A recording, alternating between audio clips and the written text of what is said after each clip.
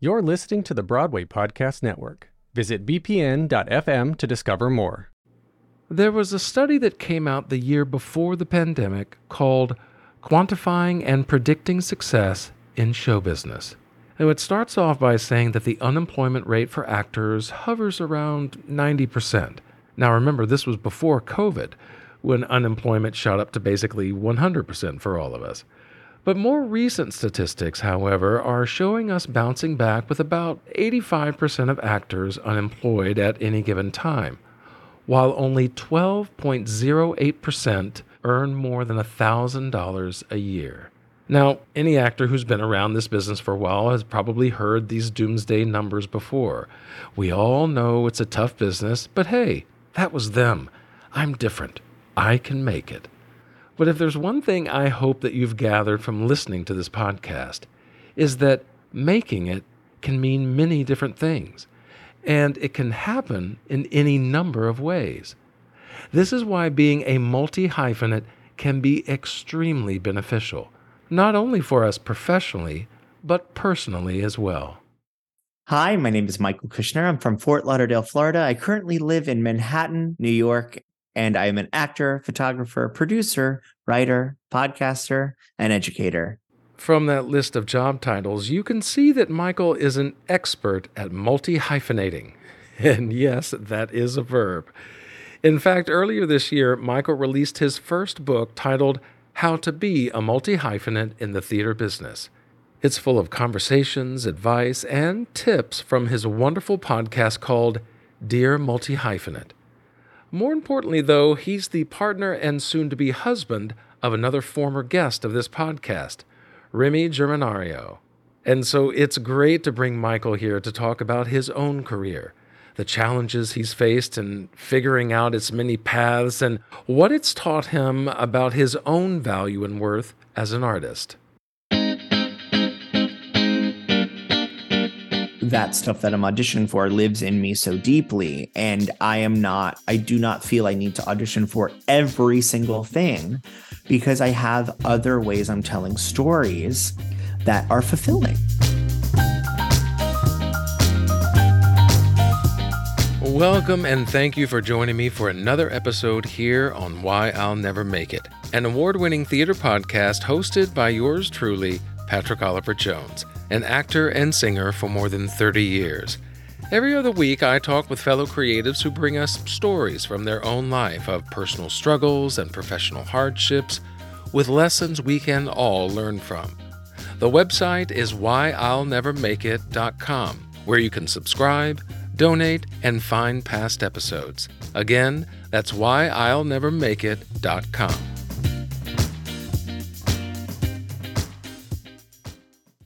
With the Lucky Land Slots, you can get lucky just about anywhere. This is your captain speaking. We've got clear runway and the weather's fine, but we're just going to circle up here a while and get lucky. No, nothing like that. It's just these cash prizes add up quick. So I suggest you sit back, keep your tray table upright, and start getting lucky. Play for free at LuckyLandSlots.com. Are you feeling lucky? No purchase necessary. Void where prohibited by law. 18+ terms and conditions apply. See website for details. Welcome, Michael. It is so good to have you here. So good to see you. Thank you so much for being on the podcast. Good to see you too. I'm so happy to be talking with you. Well, you and I have known each other for a while, and I've known your partner Remy as well, and you two are in the process of getting married. So yeah. This is a very exciting. Congratulations to you. How have the plans been going? Expensive. Right? It's crazy how much things cost. A regular spoon is cheap. A wedding spoon is much more expensive. Much more expensive. I mean, that's why, like, when we were originally coming up with the plans, Remy, we were thinking about restaurants. I was like, don't mention them. It's a wedding. Like, just see if we can it. You know what I mean? Just it's a party. It's a party. But, eventually it has to come out in the wash and just be like, oh, yeah, well, it is a ceremony and we have an officiant coming and it's so much. It's so much. But it's a good much. It's and it's around the corner. So we're excited. It's great. That's wonderful. Well, let's go ahead and dive into these stories. We're going to go back a few years, back when you were 12 years old, and yes, and you were saying just 3 years ago, right? Just a handful of years ago, and you told me that you were about to make your New York City debut in a show called A Stoop on Orchard Street, which is a new show to me. So I can't wait to hear more about it. However, it was actually your competition, as you put it, who wound up going on instead. So what is this show and what led up to you being offered? Yeah, I want to say a few things. A Stoop on Orchard Street was basically like the Naked Boy Singing, but for 90-year-old Jews, right? So like the show originated in Nashville, I think, and then it went off Broadway. And in the middle of the off-Broadway run, they decided to open it up in South Florida, where there's a very heavy Jewish population. So we did it at the Stage Door Theater, which many actors know about in Fort Lauderdale, Florida, Coral Springs, but this was the Wilton Manors location. And Stage Door Theater doesn't exist anymore, just recently closed, but I grew up there, so I was, a local hire, and I had only been really performing for about 2-3 years, and my grandma saw a newspaper article of them looking for a kid to do this show. And I auditioned and I booked it that night. And I all of a sudden had my first professional gig. The gig was 8 shows a week. But as we were sort of, quote unquote, negotiating, wasn't really negotiating. It was just, making sure that I could leave school for matinees, which I did. But they were like, we also want to get Michael an alternate. We want him to do it was very Phantom of the Opera. I was basically Christine. He's going to do 6 shows a week and his alternate will do 2. So they hired an alternate who I'm very good friends with to this day. So I want to make sure that there is no animosity. But Aaron Gross, who went on to go do 13 on Broadway, the original Archie, was my alternate. And he did the 2 performances and I did the 6. And there was young, competition. What I mean? It was it was young. It wasn't actually, it didn't last. You know what I'm saying? It was just it was I don't want to hear how he's doing. I don't want to know if you know what I mean? Very just just diva behavior at freaking, 12 and 13 years old. But that was a super nursery. And so it became a huge hit off Broadway. It ran for 3 or 4 years off Broadway. And regionally, so we were supposed to run for a month. We wound up running 6 months in South Florida, which because all the Altacakas wanted to come see it again and again and again, which was awesome. And the off-Broadway run was starting to end. They basically had announced closing, and they said, we want you to close it because we love you and we want you to close it. And I was like, oh my God, I'm going to make my New York off-Broadway debut. And I don't know what happened, but they said it to my face and my parents. I remember. I don't know what happened. I have no idea. But then all of a sudden, next thing you know, I'm being told that I'm now going to do 8 shows a week in Florida.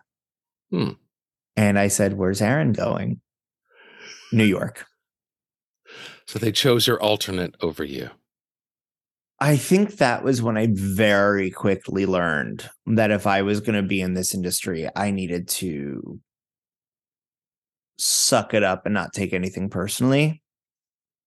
Very early. And I was 12 and 13, and yeah, it hurt. But I remember being well, good for him. You know what I mean? Being upset about it, but understanding very fast that, if I was going to have longevity in this industry, couldn't really be upset about many things because, it was out of my control. I do not know what happened. I still to this day do not know why I didn't go. And Aaron went. And I can't it's still I'm talking about it and I'm still oh my God, if I dwell on it too much, if I try to unpack that, I'll go down a spiral that actually I protected myself. That's, I think, why I do have longevity in this industry, is because I had that conversation with myself at a very early age, being like, suck it up, dude. I mean, I think it was probably different words because I was 12 and 13 and my my communication was different, but I had to, learn very early to do that. Well, yeah, and it's also interesting that as you were giving me these stories for this particular one, you use that word competition. Because it can sometimes feel like that, as much as theater is a community, there's this sense of a limited number of roles for a limited number of actors, and, we're up against other people for these roles. Does that still feel the case, that you are in competition with others? No, it's actually interesting. Aaron and I stayed in each other's orbit for a while. We're still very good friends, and, we hang out, and I love him. All these years later, two gay guys, living in New York, and he's like my little brother, really. And all of what I'm talking about is just such a distant memory. And that could have been anyone. It could have been Joe Schmo off the street, but it was him. So there's nothing against him. It just happens to be a lesson that I learned. It could have been anyone. But, we stayed in each other's orbit for a while, because then we wound up playing brothers in a show called The Loman Family Picnic at Caldwell Theater Company in Boca. And Rachel Bay Jones played our aunt. And then I was in callbacks for 13 on Broadway, and he wound up booking 13 on Broadway. And that must be tough when the same person over and over again gets roles over you. Yeah, I mean, it was. I always say that I've only cried twice in this industry, and one was when I didn't get a head mic when I played Kaniki when I was 11 years old, because it didn't matter what role you played. If you didn't get a mic, you weren't a lead, and I was like devastated. Even though they were like, "We can hear you. You're the only one on stage who doesn't need a mic," because I was like Merman, even at 11 years old. But I was like, I don't care. I want a mic, and I didn't get one. And, it's fine, but I'm not holding on to that at all. Anyway, then the other time was when I didn't get 13. And I was at that time 16 years old. And there are other people in my life that's the same thing, right? But you just sort of, I was just backstage of Wicked the other day, and honored because they don't have anyone backstage of Wicked with COVID. And I was photographing Talia Suskauer's last few days of her preparing backstage of Elphaba. And they allowed me to be backstage all of Act 1, which was really cool.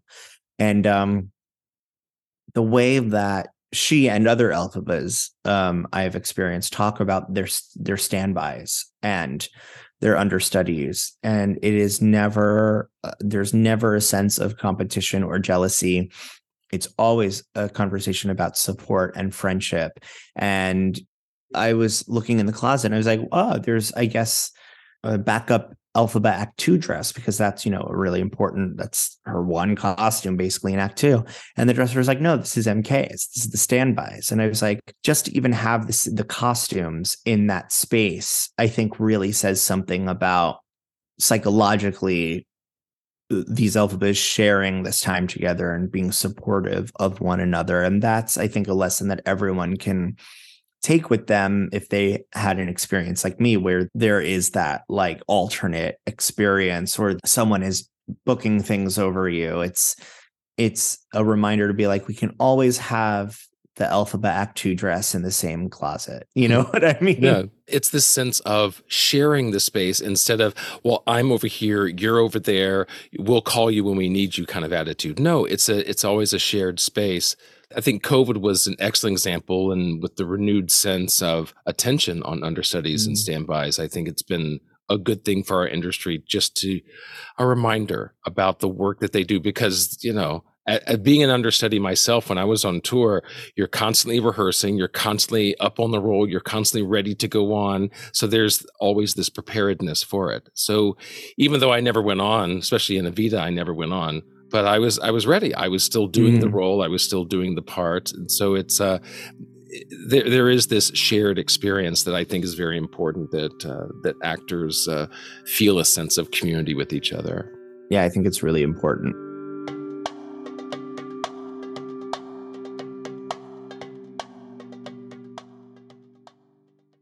With the Lucky Land Slots, you can get lucky just about anywhere. This is your captain speaking. We've got clear runway and the weather's fine, but we're just going to circle up here a while and get lucky. No, nothing like that. It's just these cash prizes add up quick. So I suggest you sit back, keep your tray table upright, and start getting lucky. Play for free at LuckyLandSlots.com. Are you feeling lucky? No purchase necessary. Void where prohibited by law. 18 plus terms and conditions apply. See website for details. This gets us into story number 2. And you got COVID pretty early on. And so you're one of these COVID long haulers that had it early and it just kind of stuck with you. How has that affected you as a performer, but also just as a person in general? Yeah, I really try to look at the positives in terms of like, it was a really shitty situation, literally, and I'll get into that. Oof. Like, I got sick in March of 2020. And, you know, that was back when big symptom was losing smell and taste. And it doesn't really happen that much anymore. Just, I guess the strains or the variants and stuff like that and the boosters, I don't know what it is, but it doesn't really happen that much anymore. And it was even before like we even knew that smell and taste was a symptom. So like when I lost my smell and taste, the Forbes article had just came out that day or the day before saying loss of smell and taste might be a symptom of COVID-19. So like that is that early. Broadway had not even shut down yet. Broadway was about to shut down. And it was while I was sick, March 13th, Broadway shut down. And we quarantined and stuff like that. And my friend was living in my building and we were quarantining together. And one day we decided to do a rinky-dink 8-minute ab exercise. And I couldn't make it through minute 4. Something was very wrong. It was the first time I was exerting myself, and I was being personally trained like 3 times a week. I've been exercising my whole life. Something was very wrong. I was very nauseous. I felt like I had to pass out. I couldn't breathe. It was like so much. And then there were studies saying if you had COVID, you shouldn't exercise for a bit. And I was experiencing that. I was like, whoa, this has completely changed my body. And I started to notice as the months go on, things start to go really strange. So my breathing was really bad. I would lose my breath on the couch. My legs were like swollen and hurting at like 6 p.m. and on. And I was passing a lot of blood. Like I was going to the bathroom and it was like a fucking murder scene. Oof. Excuse my language. And it's like, that isn't correct. Like that right. Shouldn't be happening. So colonoscopy, nothing. And then I went to like 3 different doctors where they basically all gaslit me, telling me that I was fine. And I was like, I don't think I am. I think I have a blood clot, because now by the time this is now 6 months, a year and a half, 2 years, oof. I'm having this. And I was like, I have a blood clot. I know I have a blood clot because there's no reason why this is happening. I think and all of these studies were coming out about blood clots. So then finally I got seen by a doctor who took a look at me and went, you have a blood clot. And it's like, I know. So finally he gave me this medication that worked and that helped. But I think under stressful situations, I think some new things in life certainly trigger these flare-ups. And when I'm more stressed, I have those flare-ups again, where I see how COVID certainly impacted me. And I have friends that have parasmia. They can't eat garlic. They can't drink coffee. They're still having breathing issues. They're still dealing with this. They're still dealing with that. And ultimately, what that did positively was help me understand the boundaries that I can put on myself to then exist in a day-to-day life, right? So I was working before COVID. I was working insane hours, doing crazy things with work, pushing, never saying no. And when I tried to do that after I had COVID, I felt like I was going to die. It was like, there's no way. I don't even have the brain capacity anymore. And now I feel like I live a much healthier lifestyle in terms of schedule and relationships because COVID told me you got to chill out for a second.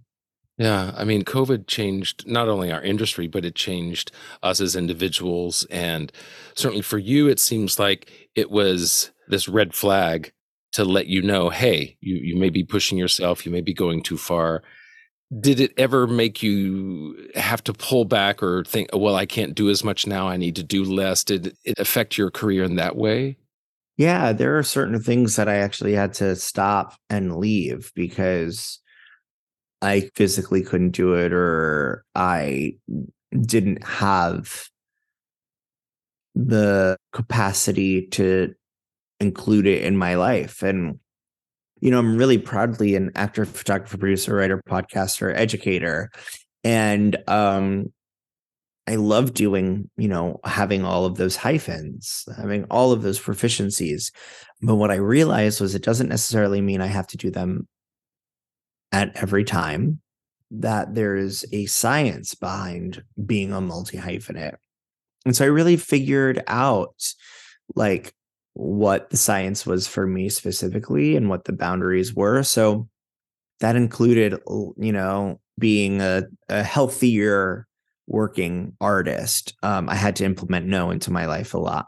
Well, I mean, I certainly don't do as much as you do when it comes to the various jobs and tasks that you take on. And I find it hard to get everything done. What has been your secret to juggling all these various jobs that you put on yourself? Vodka. Sure. That certainly helps some days, right? This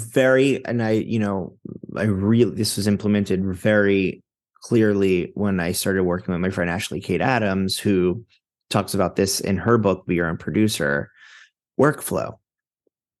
And she asks the question about that really was like, whoa, yeah, I know this, but I didn't know that this had to do with my success in my day. Was just, when do you work best? And I work best it just depends on certain things, right? Like I love waking up, making some tea, sitting at my computer at 7 a.m. and doing edits, answering emails, writing, doing more of the not journaling, but using my words and sending out emails. And because I wake up with a bunch of ideas, right? And so I'm like, oh, got to get those down so I don't forget them. And I edit and I send those emails, and then, or I'll, talk to someone on a podcast like right now. And then at 12 o'clock, I have a shoot. And then 3 o'clock, I have a shoot. So I work my shoots best in the middle of the day. And then that leaves me time later on to do something not so day-to-day, not so quotidian. And that's maybe, take a few meetings or go see the shows or go have the dinner meetings, like whatever it is.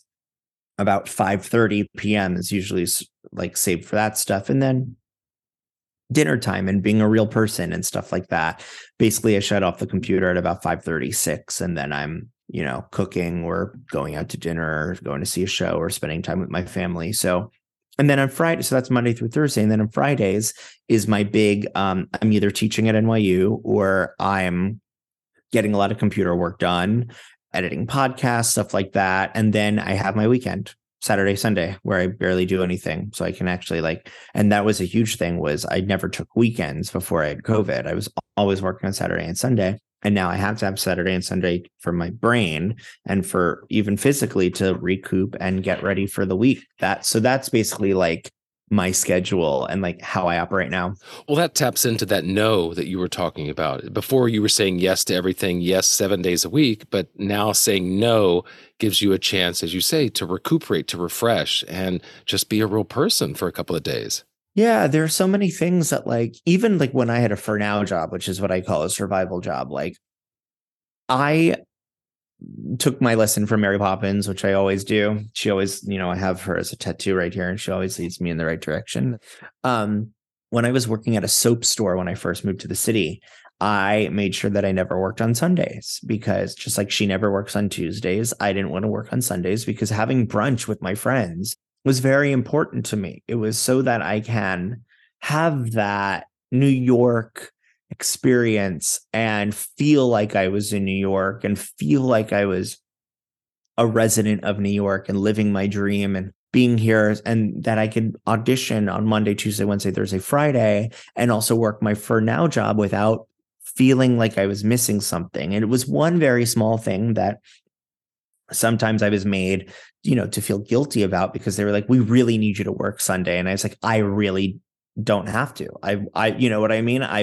I'm working 5 out of the 7 days a week, which was the agreement thing. That's how much you need me to be on the schedule. And I am. I'm just not working on Sunday. And I put my foot down for that because that was something I needed. And it's not a big thing. It's not a big thing. But it can feel like a big thing because a lot of times, even as actors, we may take on a few extra things that the producers need or the director needs, or we want to say yes because we don't want to seem like a bad actor. We don't want to lose the job because we can feel like, oh, if I say no, then they'll find someone else. So that saying no can be very difficult to separate and put ourselves first. Yeah, 100%. I think it's really true. I mean, that's when also having teams, having agents, managers, entertainment lawyers really comes into play, so that you don't have to be the one to only advocate for yourself, but your team can. I think so many times we're put into, weird positions on the spot where even myself, right? Like I had a client in my headshot. I'm in my photo studio right now. I had a client that, purchased one very specific package that requires a certain setup from me. And it's 2 looks. And then all of a sudden, they were like, oh, can we just do this? Can we just do that? And then it kept going. And I was like, wait, why am I saying yes to this? Like, you only paid for this just like everyone else did. And I deserve to, like, I've been working with you this whole time. Like, I deserve to be like, no, we're done. If you would like to, continue, I can get you back on the schedule for more, where you would compensate me for X, Y, and Z. And also, like, what if I had plans that night, which I did, I had to get down to another thing. But it's like, we, even outside of the rehearsal room, we are allowed to be we can be in complete control. We have agency. I just made a TikTok about this one specific thing, but when I was an intern at a theater, getting my first EMC points, because even though I was working at equity houses when I was a kid, they didn't give them to us. So when I was in college and getting EMC points at this theater, I, auditioned, got the internship, was cast in the shows. And basically I had to sign a paper that was like, you'll do anything we tell you to do. And that was including building the sets, doing box office, doing the children's shows, doing the main stages, doing literally of setting up this, setting up that, doing everything. And one day I was in rehearsal and I had a big role in one of the main stage shows. And the tech director bursts in, says, I need Michael. And the director's like, why? And goes, he needs to build my set. And she was like, he's literally blocking I don't care. You want your set built?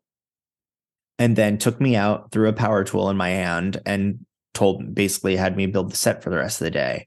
And when I talked to the artistic director about it, they said, well, sometimes we just have to pay your dues. And I was like, why? Like, in that moment, I could have. I'm actually really proud of myself that I didn't. If it was today, I could have been like, well, if you can just switch my flight to tomorrow morning, that would be great. I could. But back then, this was a different time, before actors had agency, before artists had agency and knew that they could be like, no, this actually isn't a safe space for me for X, Y, and Z. And you're paying me $125 a week for this. And yes, I agreed to it. It's no one's fault except mine, but I am able to get out of this situation. And I pushed through. I did the 3 months there and I learned a lot. I actually, love using power tools now. So I'm thankful for the experience, but it's not everyone's experience. It's not safe for everyone. And no one should feel that they are tied down to an unsafe space just because they feel like they're going to get a few extra equity points or they're going to get blacklisted from the industry. it should be a much safer environment than that. Normally at this time, you hear me talking about joining WinMe as a monthly or yearly subscriber to get early access to the full episode with audition stories and the final 5 included. And while I'd still appreciate your contributions to this podcast, for this episode, I'm actually going to give you the full conversation with Michael so that you can experience what subscribers generally get before you. So after Michael's 3rd story, I hope you enjoy his audition story with 13 the musical and him answering the final 5 questions. And I hope it will help you consider joining other subscribers in supporting Why I'll Never Make It. This gets us into story number 3. People think you've given up performing because they know you as the photographer, the podcaster, the teacher, all these other things that you've taken on. So acting can take a back seat. Now, is it one of many things maybe down the list? No, there are times where I battle with where I'm like, I just had an interesting conversation with myself the other day where I have a manager and I love my management, but I was like having this weird conversation with myself about being an actor. And it's like, I feel like an actor again because of the specific things that I was saying to myself, because like there were times where I was like, maybe I shouldn't be performing anymore. Maybe it's done. Maybe it, ran its course. But it's sort of like, for me, if we were to look at it like a car, right? Photography is in the front seat. Acting is like in the glove compartment. It's like when it's really needed. And sometimes it's really needed from me. Sometimes I need performing to ground me, to be like, yes, you still have, that's a way that you can communicate. Because I think multi-hyphenating is great because people are always like, what's your biggest advice for young people in the industry? And I think the biggest thing is that oftentimes the way that you are going to be telling stories in this industry is not in the way that you had anticipated. So I am telling the story of Wicked through the lens. I had always thought I was going to be telling the story of Wicked as Bach, but I'm telling it through the lens, and I'm telling a really specific story of Wicked, which is really kind of cool. As someone that loves Wicked, I am working on a project with 4-time Carbonell award-winning Elena Garcia based in Miami. I'm working on a project of hers that is a Cuban American specific story, but I can't tell that as a performer. I'm not Cuban American. I'm helping tell it as a producer and elevate and giving that space, that story, the space. As an actor, it's few and far between for me right now because I've been very clear about the types of projects that I want to do, the types of projects that I would leave New York for, and photography for.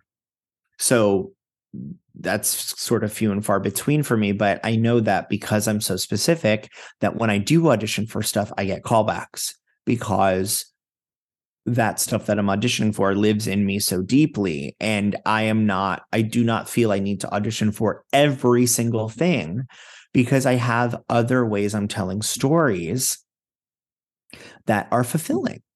So I don't need, and this is for me personally, not for you, not for a listener. So I don't want someone to think that they shouldn't be. I don't feel the need for me personally to audition for The Wizard of Oz at Kansas City Starlight, because if we're looking at it on paper and without trying to sound pompous or anything, I make what they pay in a week in a day in my studio. And is The Wizard of Oz a show I need to do that is a part of who I am as an artist? I don't think so. At least dropping everything and going and doing that for a month and a half, 2 months. So that's sort of how I think about it. And people will say, well, that doesn't make you an actor. I'm like, well, then what makes you an actor? Like, why? First of all, why do you feel that you need to judge me and my experience as an actor? These rules, there is no industry standard. I don't have to do what you're doing. I don't have to audition for every single thing. I can say no to my management team because we have gone into this agreement knowing that I'm going to be specific. Like, your experience is not my experience, and that's okay. And everyone thinks that you have to do this, this, and this to be an actor, to be working in the city. And most of the actors that you see on Broadway are there because the stakes are lower for them, because they walk in, they tell the story, they leave, and they go on their merry way and do other things with their life. And that's cool. Yeah. I mean, the point you're getting at, and I completely agree with, that this is a journey that is very specific to each individual, and that the path to get there and the path through it is going to be different as well. Yeah, there's, this industry is really weird because it's like very artistic and very us and holistic. And then there's also like the commercial business aspect, right? Oftentimes rejection can feel like they're rejecting my soul, but they're not. They're rejecting a commercial aspect about you. And I think once we realize that, I think actors need to start understanding what they have to start looking at themselves like a store, right? Taking stock about the things that they offer and the things that they are selling. What is in the display? What's in the window? What are you telling us that casting directors and directors and producers are attracted to? What makes them come into the store? And then what are on your shelves? What are the things that you got, the skills that you got, the talent that you have? Like, what is inside your store? And I think so many people take their stores and they try to sell their wares to people that aren't interested in their stuff. And so it feels like they are rejecting them. But really, for an actor, I think you have to be really responsible for yourself in terms of knowing what you have to offer. You have to really take a look at yourself in the mirror, metaphorically and literally, and go, what am I offering? But there is also the aspect of, you never know what happens if you just show up. So I'm just saying, like, I don't think necessarily you have to spend so much time and energy going to every single EPA, ECC, every single audition just to go. I think that there are better, healthier ways to exist in the industry, because what happens with the brain is every time you're singing a song and you're getting rejected, your brain is starting to correlate singing and rejection, or acting and rejection. And it becomes awareness. I have to sing again. I guess it's just going to be another audition. No, this should be a time where you feel empowered. You're telling a story. You're using your art. So be better to yourself and don't give it away so much. Give it away to the people that are coming to your stores, that are opening the door and going, I've been looking for this store. You know what I'm saying? Yeah. Well, I mean, this is something that you've done a few years back in 2018. You produced, wrote, created your own one-man show. And so you were kind of taking that bull by the horns. You were bringing all the components of your store together in order to create this show, Move With Me. And what led you to create that and make you think that, okay, I can take this step and I don't need a casting director or a producer to tell me what I can and can't do? Yeah, I could say you're taking the bull by the horns, but for me, I was taking a camel by the hump, and I'll tell you why. So I was auditioning, I was getting callbacks. My agent had dropped me. I had a bum manager that literally ghosted me, and then stopped responding to emails. And then I said, hi, I found other representation that would like to work with me. Thank you so much. And immediately responded being like, thank you. And I was like, this is very, very strange. So I had, a bunch of things in the industry, right? Doing a lot of readings, doing this and not getting the show. And that's fine. It is what it was. And I'm starting photography and things like that. And I was like, I feel like I need to tell a specific story with my own humor, tell people the type of artist that I am with my specific story, my lessons and things like that. So I photographed Adina. I wrote the story on a post on Facebook, and Ben Rimmelauer, who has a show called Patty Issues and Bad with Money, 2 one-person shows. He was like, that's a show. You need to write that into a show. And so he was doing Patty Issues and said, why don't I do Patty Issues and then you do this show? You write the show and you do it after me. And we'll do like a double header. And that's exactly what I did. So I wrote the show. I had like 10 friends come to my apartment that I appreciated their insight, and they all hated it. And I don't know if they hated it because they were all trying to like show how educated and insightful they were to each other. So they were like, and don't forget about this, and also this, and blah, blah, blah. And I was like, okay. Everyone's got to go. Bye. So I was like, what? All right, I got to start from scratch. And I was like, this is really interesting because in a few days, I leave to go to Israel for 10 days. And then I fly back from Israel. And the next day is Broadway Con for 3 days. And on the third day of Broadway Con, I was doing the show at night. So I was like, okay, in literally 2 weeks, in 13 days, and then I have the show. And I don't have a show anymore. I have to rewrite it. I rewrote it in a day and a half. On the flight to Israel, I memorized the new show.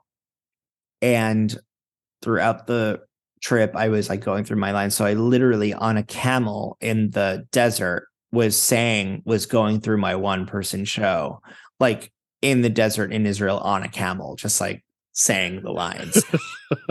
Flew back literally because it's a 10-hour flight, ran through the show about 6 times, truthfully, in my head. Had Broadway Con, did Broadway Con day 1, day 2, day 3. Broadway Con ended. I packed up my booth, went to the space, and did my show that night. That sounds crazy. It sounds crazy. It sounds exhausting, but also just like so. I would be so anxious about something like that. I just feel like you just got to do what you got to do, because like the type of career that I really want, that I like, then that I have as an actor, is getting cast in things that no one knows who else should do it except Michael Kushner. When people are like, who can do that? Michael Kushner. So like, it's a small thing, but it was really, really, really empowering. And I did, I always wanted to be that 54 Below singer that was always in 54 Below shows, but I don't have a pop rock voice. So, there was, for a lot of contemporary writers, like I was getting overlooked. No one was asking me to do stuff. And so I started producing my own stuff at 54 Below and performing in that as well. And then that put me on the scene at 54 Below, and I get asked to do stuff now, but it's stuff very specifically. It's very specific stuff. And there was just a Hanukkah show, 54 Celebrates Hanukkah, where it was like 7 or 8 writers that wrote new, because there's so much Christmas music, why not Hanukkah songs? And I was asked to host it, but co-hosted with Alana Levine. But the song that I was given was a patter song that needed to be sung by a gay guy. And I literally was like, Jen, I have to do the song. And to Jen Sandler. And Jen contacted the composer, Danny K. Bernstein, and was like, I have the perfect person for this, and gave me the patter song. And it was like a 6 or 7 minute long patter song about Hanukkah, and no one else could do it. You know what I mean? Like, that was my song. Like, yes, other people could do it, but not as good as me. And I can't say that about a million things, but as artists, we're allowed to be like, that's my song. No one's ever going to do that as good as me. We're allowed to do that. We are allowed to do that. I've had those roles where I'm like, as it goes through, I'm like, this character is me. Like, yeah. I can only bring to this something that no other actor could bring to it. Yeah. Right. And so it's a small thing, right? It's a 54 Below show, but it was so empowering because I nailed the song.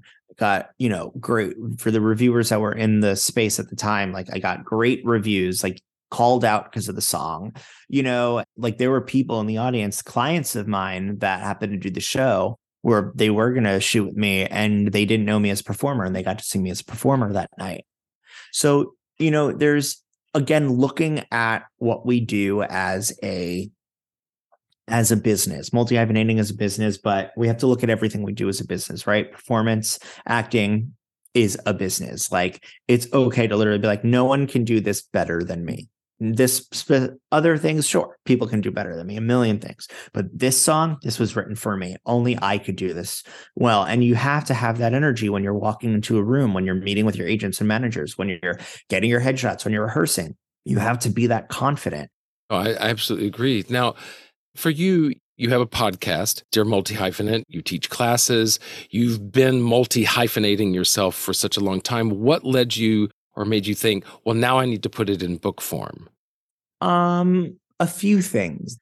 I'll start with the small one, a small motivator. That's not the main one.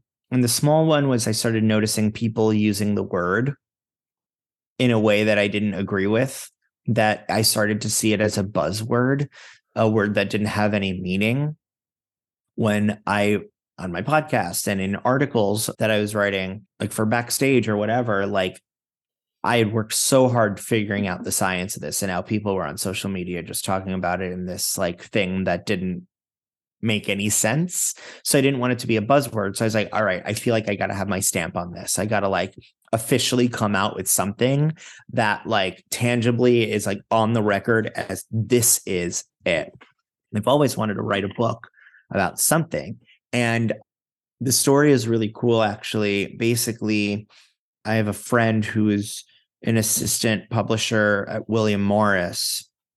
And I was like, I would love for you to publish this book. And they were like, okay, make this proposal. Here's what we need. So I wrote a proposal. It was 76 pages. They were like, okay, great. Thank you so much. Can you like cut that in half? I did. They rejected it. And I was like, all right. So I sat with it for a second. Pandemic happens.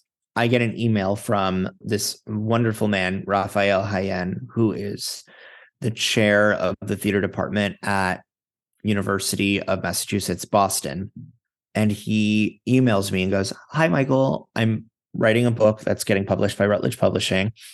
I would like to use a photo that you took. Can I have your permission? I said, yes, you have my permission. But also, what's the book about? Blah, blah, blah, blah. Well, I have a book that's about this. And he said, can you Zoom tomorrow morning first thing? And I said, absolutely. He gets on Zoom. He goes, we need to make this book happen. My students need it. And I was like, okay. So he helps me write the proposal for Routledge, and he helped me get a book deal. I mean, again, it comes back to this idea of community, this idea that we're here to help uplift each other. And this sense of competition, it may be there, but there's a sense of just because he had a book doesn't mean that you can't have your book and they can coexist and be successful together. Exactly. And also a testament of being like, I have this and I know it's good. I know I'm the person to tell the story. Like, and then it happened. Like, I once had someone, it was really wild. I got a text message out of the blue from someone I had worked with.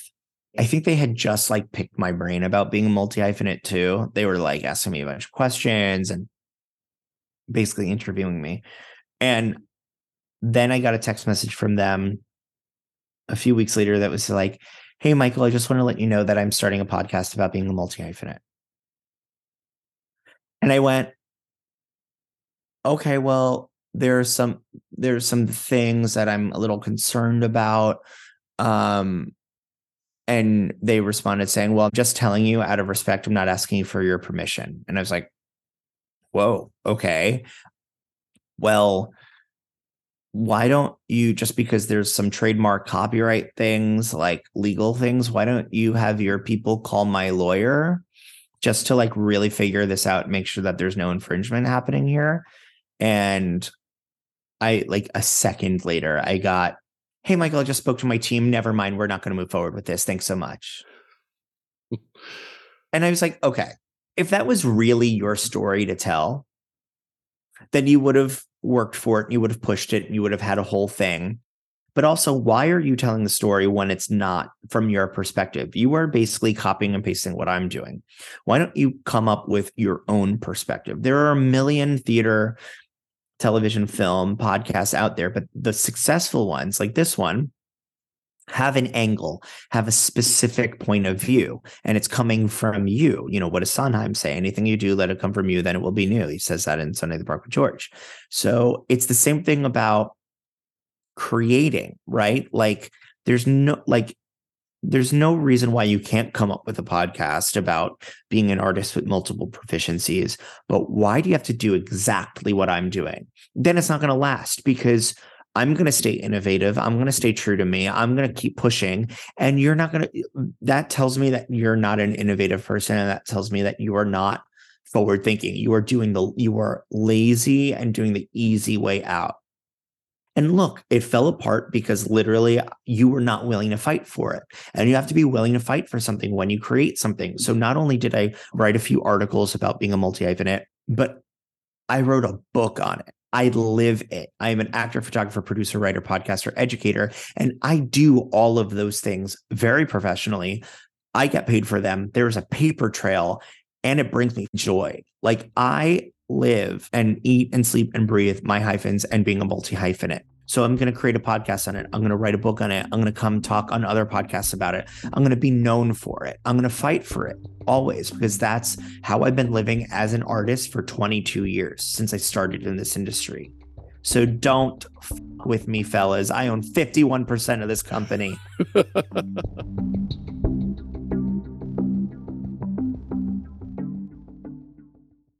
With the Lucky Land Slots, you can get lucky just about anywhere. This is your captain speaking. We've got clear runway and the weather's fine, but we're just going to circle up here a while and get lucky. No, nothing like that. It's just these cash prizes add up quick. So I suggest you sit back, keep your tray table upright, and start getting lucky. Play for free at LuckyLandSlots.com. Are you feeling lucky? No purchase necessary. Void where prohibited by law. 18+ terms and conditions apply. See website for details. We're going to take a step back again with your audition story because I love this. And it goes back to that beginning when you started. So you're in final callbacks for 13, the musical, and you're going to be in front of Mr. Jason Robert Brown. So tell us how that goes. I think it was final callbacks. I don't know if it was. For our story, it is. Of course it is. Yeah. I love it. I love it. I've definitely said before that it was final callbacks, mainly because like I flew up for it and it was in front of the team. And, you know, it was the only reason why I'm thinking it wasn't like final callbacks was just because I didn't have like sides in my hand, but maybe they didn't do that. I don't know. But I was singing for Jason Brown. Anyway, I flew up from Florida and Mark Simon Casting wanted a pop rock song. And I didn't have anything. So this was 2007, 2008. So I learned one of my favorite songs, which was Hey There, Delilah, was coached on it, learned the whole thing. They said that they wanted the full song.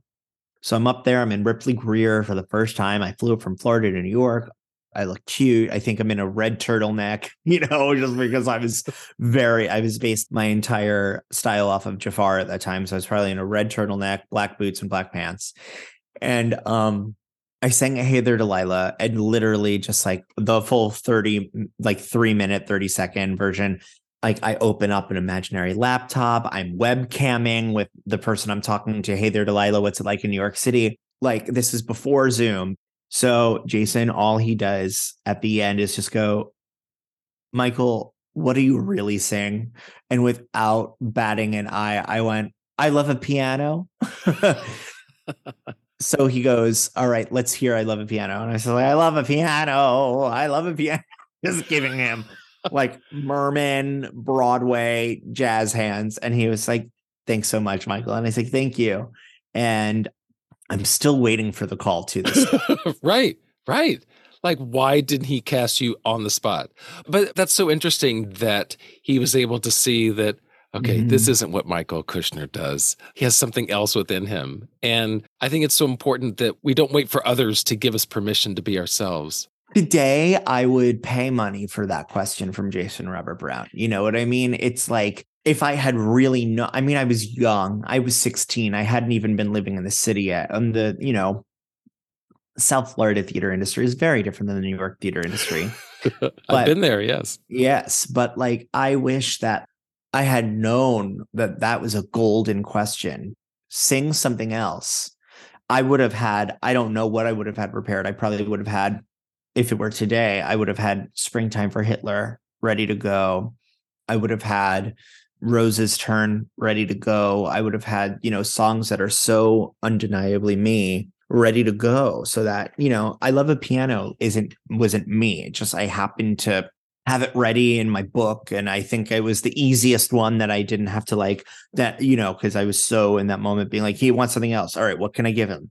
When I could have like taken a breath and like, I have this, this, and this. Is there something specific you'd want to hear? Or go, okay, let's think this one out, blah, blah, blah, and do this instead. Because I know I had multiple songs. I came from a pre-professional high school theater program. So I knew I had options. But I went with that. I think it was just because the no-brainer, I could just do it. But now what a golden opportunity, what a golden question for that. So one day, JRB, one day I'm going to come in for you again. And you're going to go, Michael, what do you really sing? And I'm going to give you Rose's Turn. And I'll be like, yes, I will now write a musical for you. Yeah. And also deja vu. Like, weren't we here? Didn't we experience this? All right, well, let's get to these final 5 questions. So, number 1, what do you remember most about your very first professional show? A Stoop in Orchard Street would be my first professional show.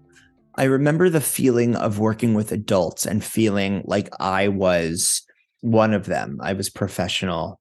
And I held myself to a really high standard as well. I wanted to do a really great job. I wanted to impress. I wanted to tell the story. I didn't want to be a kid. I think that was the other thing, was I was the only kid in the show other than my alternate, Aaron. But I didn't want to be a kid in that space. I wanted to be an adult. I wanted to play with the big guys. I wanted to do that. That's what I remember the most, that feeling. And then number 2, how would you say the industry has changed since that first experience? Oh, I mean, it's night and day. It's different experiences. I think back then it was a lot grittier and a lot less polished. I think it became less of the BFAA, journey, musical theater, pop rock riffing. It just was, you got on stage, you told a story, and you went home. And it was a little more like, for me, smell of the grease paint, roar of the crowd energy. Yeah, I would totally agree with that. There's definitely more of a sheen, a filter to it now that it didn't have. It was a little more hoofer energy, and that's changed. Yeah. Number 3, what does success or making it mean to you? I think there has to be the element of love. There has to be a love involved. If you're not doing anything with love, then I don't think that it's successful. I think you have to find the love. When it comes to this multi-hyphenate, then, do you need success in each of those hyphens, or does one success make up for maybe a less in another, or how does that work? I say multi-hyphenating is very Jewish to me because there are 4 questions. It's like Passover.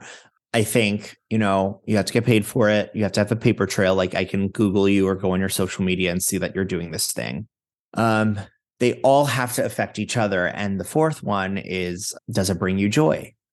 So I think I don't think you can do a hyphen and not have it bring you joy, because I think for each hyphen you're working on, that means you're dealing with rejection. So multi-hyphenates have to deal with 4, 5, 6, 7, 8 times the amount of rejection than someone that doesn't identify as a multi-hyphenate. So you really have to go, am I willing to add this to my artistic identity and deal with all of that rejection because I love it so much, because it brings me so much joy. So I think that's a massive, massive part of it. And you have to implement it into your life for every hyphen.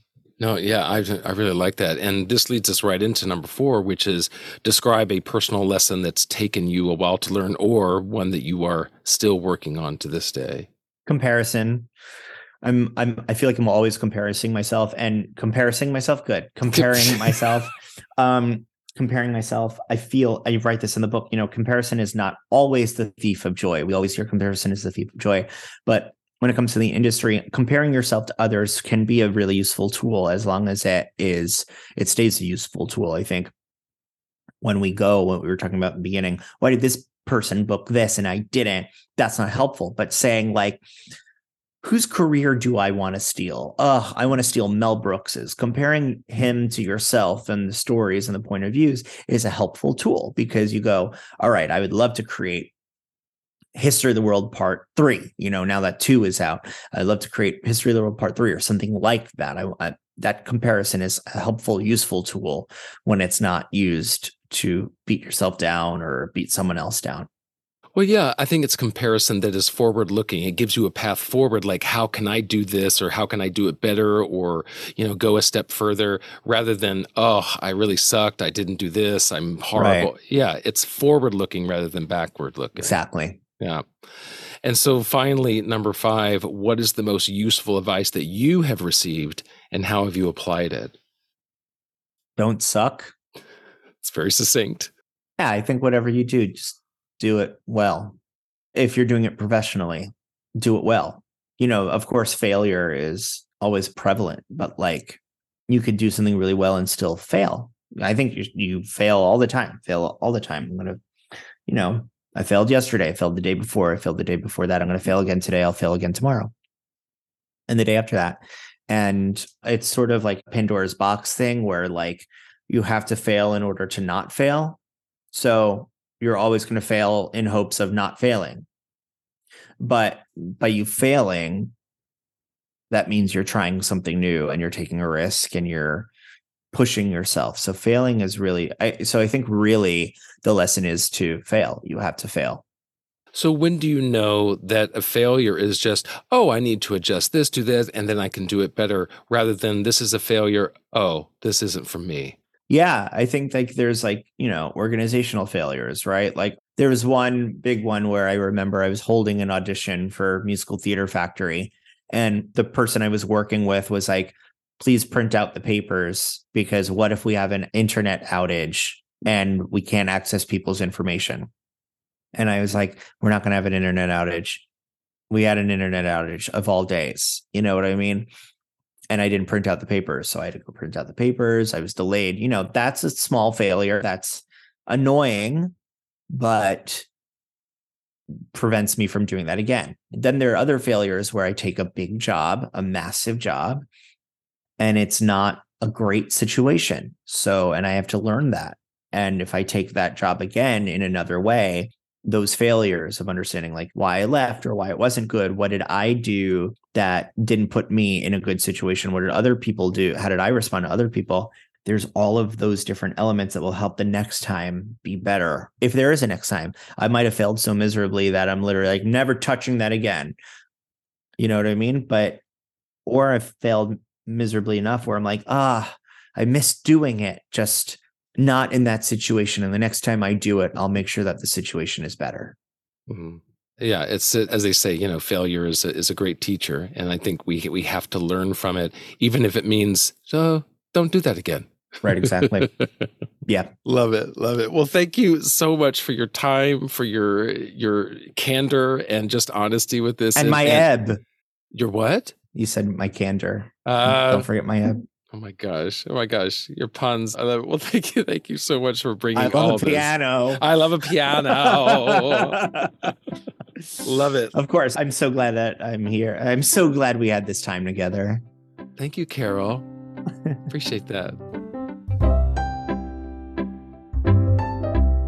Thank you for joining me and Michael today. And remember, you'll get early access to future episodes by becoming a Win Me subscriber. But I never want finances to keep anyone from this bonus content. So if a monthly or yearly subscription isn't possible for you, then please contact me at whyillnevermakeit@gmail.com, and I'd be happy to offer you a reduced price or even free subscription. There's also an email link you can find in the show notes. Well, until next time, I'm your host, Patrick Oliver Jones, in charge of writing, editing, and publishing this podcast, which is a production of Win Me Media. Background music used in this episode is by Blue Dot Sessions and John Bartman. Be sure to join me in 2 weeks as we talk more about why I'll never make it.